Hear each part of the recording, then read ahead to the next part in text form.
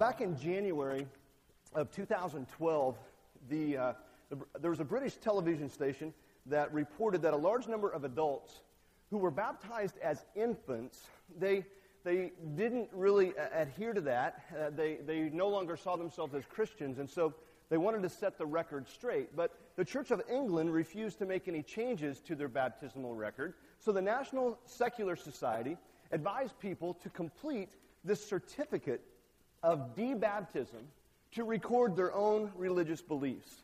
This would allow them to publicly declare that they do not subscribe to the historical belief of the church. They argued that baptism is carried out on infants before they have the opportunity to make their own choice about their religious beliefs. The church has countered with the fact that the baptism did occur, so it can't be undone. And what they advise is that if an individual wishes to have something else done, then they can make a public statement, and that can be added to their record. And at the time of the broadcast of this news report, the National Secular Society claims that the certificate had been downloaded over 60,000 times.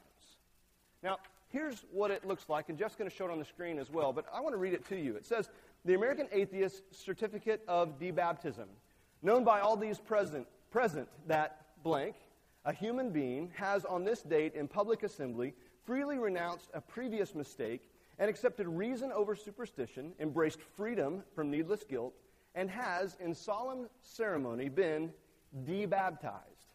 In conformity with unalienable rights, this certificate attests that the above named person has achieved the mental attitude which unreservedly accepts the supremacy of reason and has established as a unique individual a system of ethics verifiable by experience, independent of all arbitrary assumptions of authority or creeds." It gives you an opportunity to sign your name, and the certificate that I found is already witnessed, so you're good to go. I have several copies of that up here.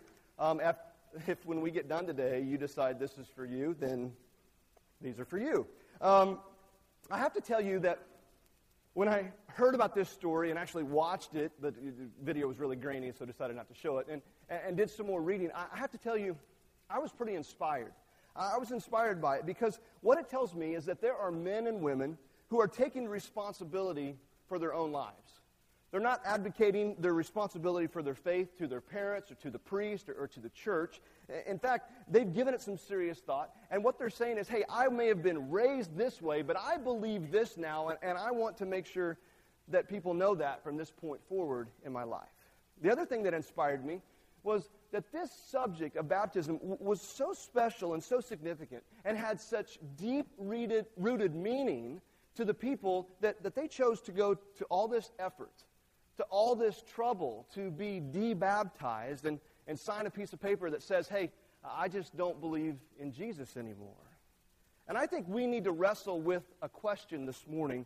Why is baptism so important? We're in our Why series, and we've been looking at different things, and today we're going to look at why baptism. And I think many of us here in the room today, we have different thoughts and different experiences and different feelings and different emotions about baptism. There's so much emotion attached to this, and the reality is that probably 90% of our view of baptism is shaped by the way we were raised in our home or in the church that we attended. We get the rest of our percentage from a lot of different sources, but the majority of it is based mainly on our past and our experience and not so much on what Scripture says. And as we address this issue of why baptism, I just have a couple disclaimers. First of all is this. I cannot cover all the material that you want me to cover this morning unless you just want to be here through dinner, all right? Because there's so much, not lunch, dinner. I meant that, all afternoon. So, and also, I'm not going to talk about all the different traditions or what denominations practice and all the different ways that it's done. I'm going to try to hit a few of the highlights to help you understand where I'm coming from. But as a church, as an individual, we see baptism as very important. It's an important experience in the life of a follower of Christ. As believers in Christ, we strive to honor God with our actions and understand that these actions do not earn God's favor, they do not earn God's love, but it's a response out of the free gift of salvation, the free gift of love that we have from Him. So here's something that you need to know, and hopefully you already know this, but PCC, we strive to allow God's Word to be the authority for our lives and for the church. And while I may be the senior pastor, Jesus is in charge. He's the head, and His Word is what we go back to try to find the answers to all of our questions. And so we go to the Scriptures to the best of our ability to find those answers. And so this morning, you can disagree with me. You can disagree with my conclusions. In fact, if I do this right this morning, I'm going to be an equal opportunity offender. And everyone's going to be mad at me before you walk out of here today. So I'm just kind of letting you know. And I'm mostly okay with that. If you know me, you know I'm not really. But if that's what it takes, then that's where we're going to go. But I challenge you to wrestle with, what does God's Word say on this? Not what I already believe, not what I've been told to believe, not what I've thought in the past, but what does God's Word say about this? And how do we wrestle with that? And what do we do with that? And allow God to speak to us and show us what He wants what He wants all of us to learn this morning. And so I'm going to pray and ask you to ask God to allow that to happen. And I'm just going to ask God that happens this morning. Let's pray. Father God, as we dive into this subject today, I pray that we would be able to take those things that we have thought and maybe the things that we believe, and we just kind of set them aside and maybe try to look at this in a new and fresh way. Father, would you reveal to us what you want us to know? Would you reveal to us what you want us to see, and would you help us to draw closer to you in this process?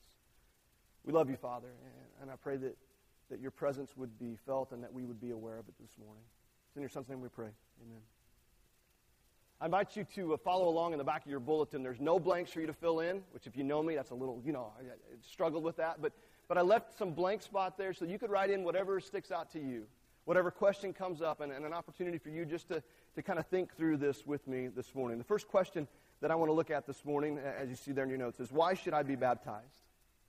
Why should I be baptized? In the Gospels, we see that when Jesus began his ministry, he went to his cousin John the Baptist and was baptized in the Jordan River. We see in Acts chapter 2 that when the people heard the message that Peter preached, when they believed that he was the Son of God, whenever they believed what Jesus had done for them and they wanted to accept that, they asked, what should I do? And part of what Peter said was, you need to be baptized. That's not all. It's just part of what he said. And that day, 3,000 people decided that as a follower of Christ, they were going to be obedient by baptism on that day of Pentecost. When Philip was with the Ethiopian official in Acts chapter 8, Luke records for us that the official made the decision to follow Jesus, and as they were traveling along, they came to a body of water, and the official said, hey, there's water. What's preventing me from being baptized? And nothing. So they went down in, and he was baptized right there on the side of the road.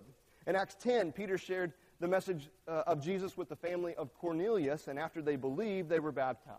And on and on and on. Baptism is so significant that if you look in the New Testament, specifically in the early church history book of Acts, that's where we find that, what you find there and in the rest of the New Testament is that every individual who placed their faith and their trust in Jesus received God's grace, and they were baptized by immersion into the name of Jesus. Baptism is an ancient symbol of our faith. And I don't think there's any other subject, when it comes to doctrine especially, that carries as much emotion as does this subject of baptism. And you may be sitting there going, what's he going to say next? And I can feel it. I'm just going to let you know. I can tell that. It's okay. Everybody take a deep breath. We're all going to walk out of here at some point today. All right? It's all good. There's a large debate of what to do with this subject. There's a large debate within churches of what to do on this topic. Some churches tend to overemphasize the practice of baptism. It's almost as if you get wet and that's what makes you a Christian. It's kind of like powdered milk, What do you do to powdered milk? You add water and presto, right? It's all good. Some churches say, you know what, just add water and it's all good. But I think there's more to it than that. Baptism is very important, but there's more to the Christian life than just getting wet. And while some churches overemphasize, other churches, they don't give it the amount of attention and importance that it deserves. Baptism was very prominent in the words of Jesus. It was very prominent in the life of the early church. But many Christians seem to act like it's just not important at all, that it's no big deal. If I get to it at some point, great. If I don't, no big deal. But when you look at the Scriptures, the Bible teaches us that baptism is a very meaningful expression of our faith in Jesus Christ, and it's a natural response to those that have experienced Christ's love. They have faith. People have faith, and then they embrace Jesus, and And the Scripture tells us that when that happens, they are to be baptized. Jesus says to his disciples right before he left the earth in Matthew chapter 28, verses 18 through 20, we call it the Great Commission, all authority in heaven and on earth has been given to me. Therefore, go and make disciples of all nations, baptizing them in the name of the Father and the Son and the Holy Spirit, and teaching them to obey everything I have commanded you. So Jesus tells his disciples that as they're making other disciples, that they are to baptize people who become his followers. And it's not the only thing, again, but it's one of those important pieces. It's as if Jesus was saying, the first thing that you do to show that you're committed is that you go and you're obedient to me and you're willing to be baptized. One of the things that makes baptism so significant is what it represents. Listen to the words of Paul in Romans chapter 6, beginning in verse 3. Paul says, "Or don't you know that all of us who were baptized into Christ Jesus were baptized into his death?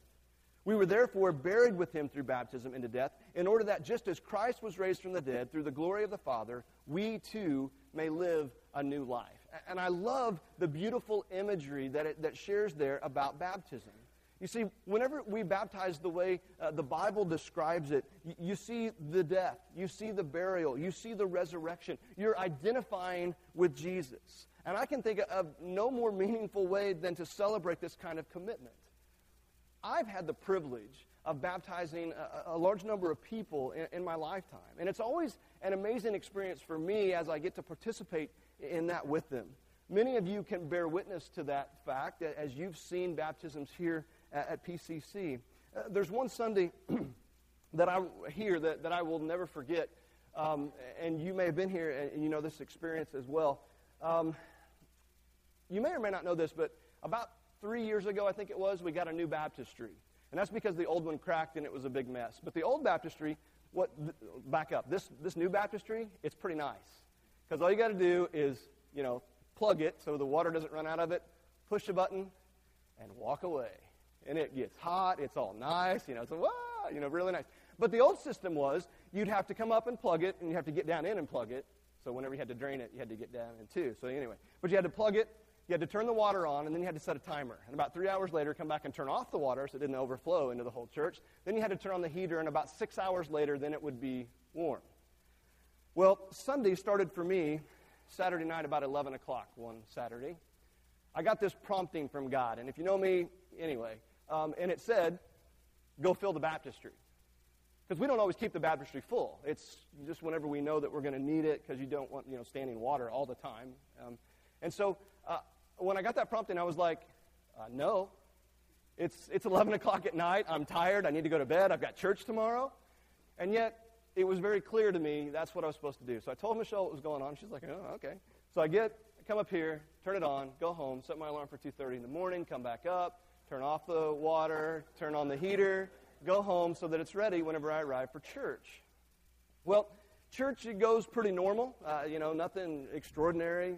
Gave the response time, the invitation time, and during that response time, a couple walked up. A couple Michelle and I know fairly well, and we'd gotten to know them over the course of time, and we talked about baptism on several occasions, and they had yet to be baptized, and they came over and said, hey, we want to be obedient in baptism.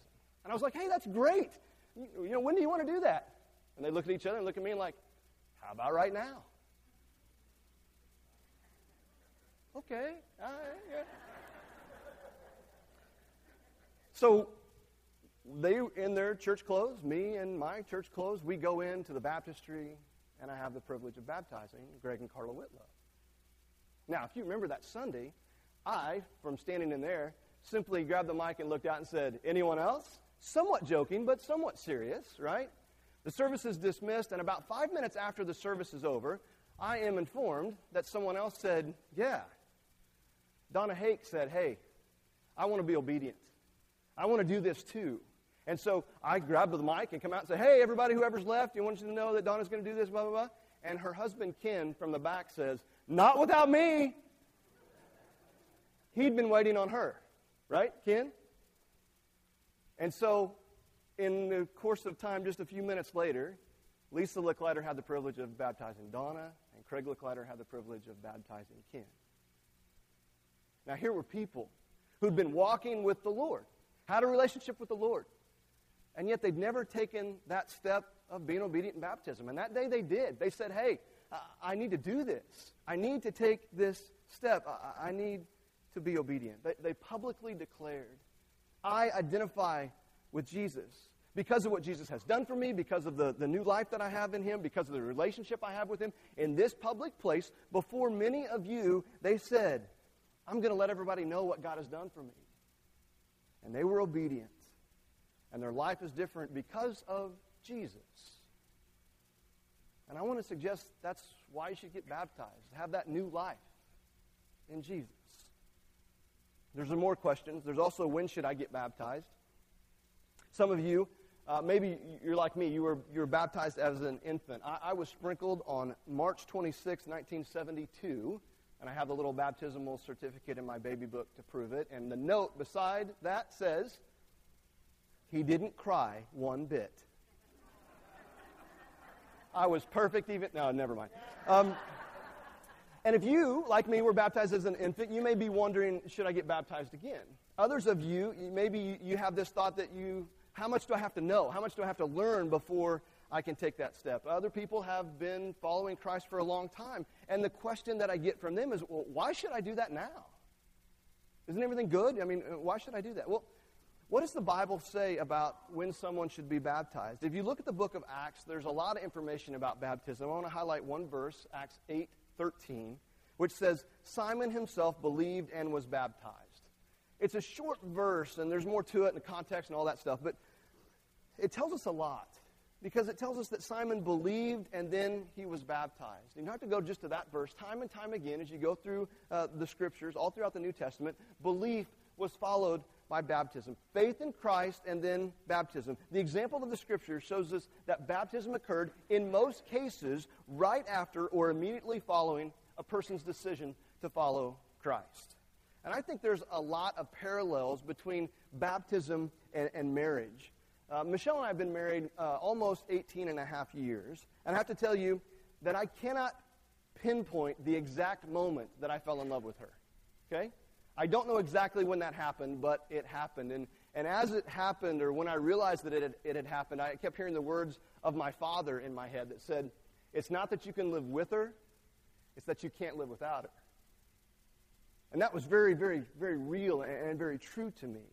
And while I cannot tell you that exact moment I fell in love with her, I can tell you the day that I made my commitment to her. Anniversary, guys, you're supposed to remember those things, right? The day that I said, I publicly declare in front of God and these witnesses that I'm going to live the rest of my life with her. And I think baptism is very similar. You're out there, and many of you desire to follow Christ. You desire, and you are learning more about him. People know that you go to church, and you're a believer, but you just haven't made that step of public commitment to him. Often people say, well, I was baptized as a baby. Isn't that good enough? I mean, my parents had that done for me. And if your parents did that for you, then I would encourage you to go to them, if you can, and say thank you. Tell them thank you for what they have done for you. Because I believe that your parents, probably like mine, they had good intentions. Their motives were pure. They were doing the best that they knew how to do for you, as my parents did for me. And this is where I'm going to step on a few toes, and I'm okay with that, but I'm sorry. But if you look at what the Bible has to say about the subject of baptism, what we need to realize is that the Bible never talks about infant baptism. There are scriptures that are often used to support this idea of infant baptism, and it relates to the baptism or the baptisms when entire households were baptized. That's what I'm trying to say. For instance, you have the baptism of the household of Lydia as well as the family of the Philippian jailer in Acts chapter 16. We also have the account of Stephanas and his family in 1 Corinthians chapter 1. And from those passages, you have to draw one of two conclusions. You either have to say that there were infants or children in the household and they were baptized, or there weren't. And since it doesn't say specifically, what we're kind of required to do is to look at where it does say specifically. And when you look further into the text, what you find is that everyone we can say, they were baptized. Verify, put it down, check the mark, circle it, highlight it. First, they made the decision to follow God. They made the decision to accept Christ. And we believe that infants don't have that capacity. According to Scripture, it's a very personal decision that each person should make. Now, again, as I said, I was baptized. I was sprinkled as an infant. But later in life, when I was old enough to know for myself and make that decision for myself, I publicly declared that I wanted to follow Jesus, and I was baptized by immersion. I was baptized because I believed. So where did infant baptism come from? And I'm not going to go too far down this road, but a lot of churches talk about it. A lot of churches practice it. So why? Well, here's a brief history lesson, and I emphasize the brief. About 200 or 300 years after the church began, one of the doctrines that I think got a little distorted was this doctrine of original sin. I believe that some well-meaning people got off track in their teaching that the moment a child is born, that God holds them accountable for their sinful nature. And if a baby died, then they would spend eternity away from Jesus. But here's the thing. I just can't find that in Scripture anywhere. Scripture doesn't communicate that fact. In fact, Jesus said in Mark chapter 10, "Let the little children come to me, and do not hinder them, for the kingdom of God belongs to such as these. Truly I tell you, anyone who will not receive the kingdom of God like a little child will never enter it." And it's a strong reference to the small children being in the kingdom of God. In the Old Testament book of 2 Samuel, we find King David grieving over the death of his infant son. And look at what it says in 2 Samuel chapter 12. It says, "While the child was still alive, I fasted and wept. I thought, who knows? The Lord may be gracious to me and let the child live. But now that he is dead, why should I go on fasting? Can I bring him back again?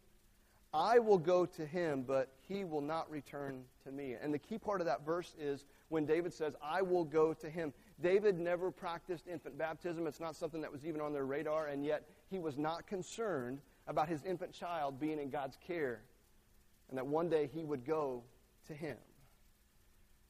This idea of original sin has led to the change in the doctrine of baptism. This idea is that the baptism carries with it this baptismal regeneration, and that's the doctrine that if a baby is baptized, then it's saved from spending eternity away from Jesus if the child happens to die. And again, the early church never taught that. The church never said that a child's soul is in danger. The Bible doesn't say that either. So when is someone old enough to be baptized? Well, I think it goes a case-by-case basis. It's a decision that they have to make. It's a decision that I think parents guide in and other people, because it's whenever they can be aware of their own sin and whenever they can make their faith their own. I don't think there's one set time. I don't think there's one set age. For me, it was when I was 9.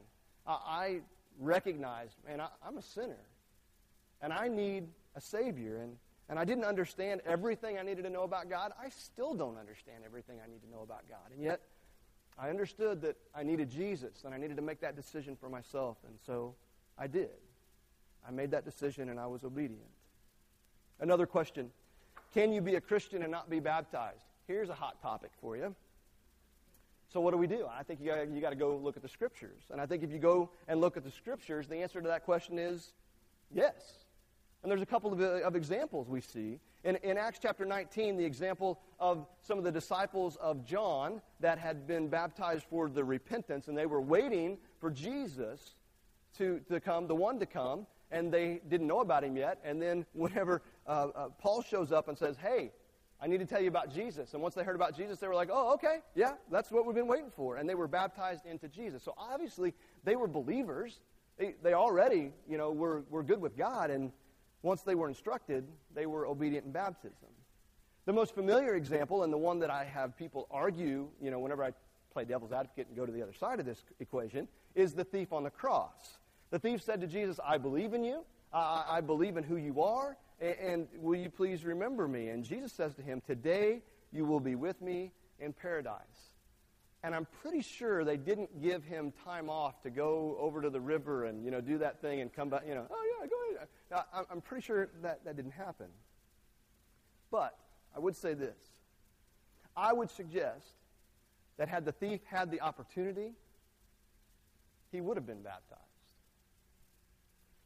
That's my opinion. You see, my concern is for those of you who are here this morning, and you know what the Bible says, you know what the early church did and how the followers of Jesus were obedient in baptism, but for some reason, you're choosing not to. And as best I can tell, you're not nailed to anything. It seems to me that as a follower of Jesus, you would be willing to do anything Jesus asked you to do. And if we're willing to accept his free gift of salvation through the blood of Jesus Christ, but we'd rather not be obedient and go public with our decision, I just have to scratch my head, and it's things that I just can't wrap my peanut-sized brain around. I just don't understand. Because what we see in the Bible is that if you're physically able to be baptized, then the real question is, why not? Why would you not be baptized? Here's what's very clear in the Scriptures. Jesus was baptized. Jesus says that we're to be baptized. He's told his followers that when people turn toward me to baptize them, the early church did that. Time and time and time again, you see it happening. One scholar put it this way: baptism is necessary if we are to be obedient to Christ, for he commanded baptism for all who believe in him. And baptism is a very amazing experience that we as followers of Christ have the opportunity to identify ourselves with Jesus in this way. Here's another question that I'm asked: how should I get baptized? After all, there's sprinkling, there's pouring, there's dunking, there's spritzing, there's, whatever. All those different ways, what difference does it make? And I've got to tell you, after doing some research and some soul searching and being challenged with what I think, I've come to the conclusion that I really think that God never intended for us to get in so much debate about how much water is used in the process. I just don't. But having said that, I'd also have to say that when I look at the Scriptures for examples, the New Testament clearly explains how we are to be baptized. The New Testament was written in Koine Greek, and the reason that is significant is because Koine Greek is a dead language, all right? Dead languages, they don't change.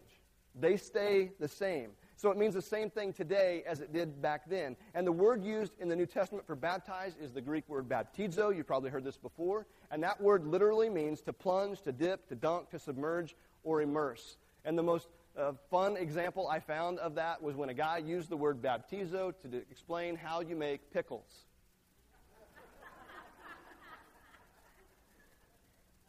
And because that's what the word means here at PCC, we choose to baptize by immersion because it is the example that was set for us in the Scriptures. It's undeniable that's the way Jesus was baptized. It's the way the church baptized for hundreds of years. It symbolizes most what Jesus did for us that Paul talks about in Romans chapter 6, 3, and 4 that I read before. It makes sense. This practice of sprinkling as a form of baptism was not introduced until centuries later. It was introduced as a means of convenience, I learned in this, because oftentimes it was difficult to fill the large tubs of water in cathedrals that didn't have any plumbing. That made sense to me. It's also worth noting that the Catholic Church didn't approve of sprinkling until 1311, meaning the practice of baptism by immersion is what they did exclusively up until 1311. And in 1311 they made the change, and it changed their doctrine as well. At PCC, we simply decide to baptize in the same way that we see them doing it in the Scripture, to follow their example. There's something else that I also want you to know, and I'm just about done, so hear this. If you heard nothing else, hear this. You're mad at me? Hear this, all right? Here at PCC, we strive to be Christians only, fully recognizing the fact that we are not the only Christians. There are going to be lots of people in heaven that never pass through this church's doors, right? There's going to be lots of people, I believe, from a wide variety of denominations in heaven. But as a church, our goal is to do the best we can to look at what the Scripture says and to use that as our mode of practice. So let me ask you a question. Have you been baptized by immersion as a result of your faith in Jesus Christ? Have you? Yes or no? That's the question. Doesn't have to be here, could be anywhere. But were you baptized as a result of your faith in Jesus Christ? Have you taken that step of obedience and made that public commitment to Jesus? And if you have not, if you're a follower of Jesus, if you believe in him, if you've accepted his grace in your life and you've not made that decision and you haven't publicly done that, I just have to ask you, why not? Just why not? And you don't have to answer that question for me. That's a question that you need to answer for you. This is between you and God. This is a decision that you need to wrestle with Him. But why not? Why have you not made that choice to be obedient to Him? For some, maybe it's just as simple as you just weren't informed and you didn't actually realize what the Bible said. And I hope I've shed some light on what the Bible says about this topic. For some of you, it may be that you're just not willing to make that public commitment. And with that, I challenge you with this. Isn't Jesus worth it? Isn't He worth our obedience and our response? In this one area, isn't He worth it? He's inviting you to walk with Him and to be obedient to Him and make Him your Lord and Savior. And so the question is, why not? And how will you respond? Chris is going to come up and he's going to lead us in a song that talks about us wanting the Lord and the Lord above all. And how we need to be following Him and being obedient to Him. And this morning, I just want to challenge you with, why not? Maybe you've never accepted Jesus as your personal Lord and Savior. That's where you got to start. You've got to make Him the Lord of your life. And then let's talk about baptism and follow what the Scriptures say about being obedient. Maybe you've been following and you've never taken that step. Let's do that. Why not? Maybe something's going on in your life. Maybe you have more questions. Maybe you just want to talk to someone. This time of response is for you. Baptistry's got water in it. It's ready. And if you're here and you're ready, we're ready to receive you. That's not the only reason you could come forward today. There's lots of other things, but why not? If you haven't made that step, why not today? Why not be obedient today? Stand with me. We're going to sing as a response to the Lord. And if you want to talk to someone, you make your way over to the cross. In fact, I'm going to ask the leadership team members, if you would, just to meet me over there. That way we're ready to receive people as they come.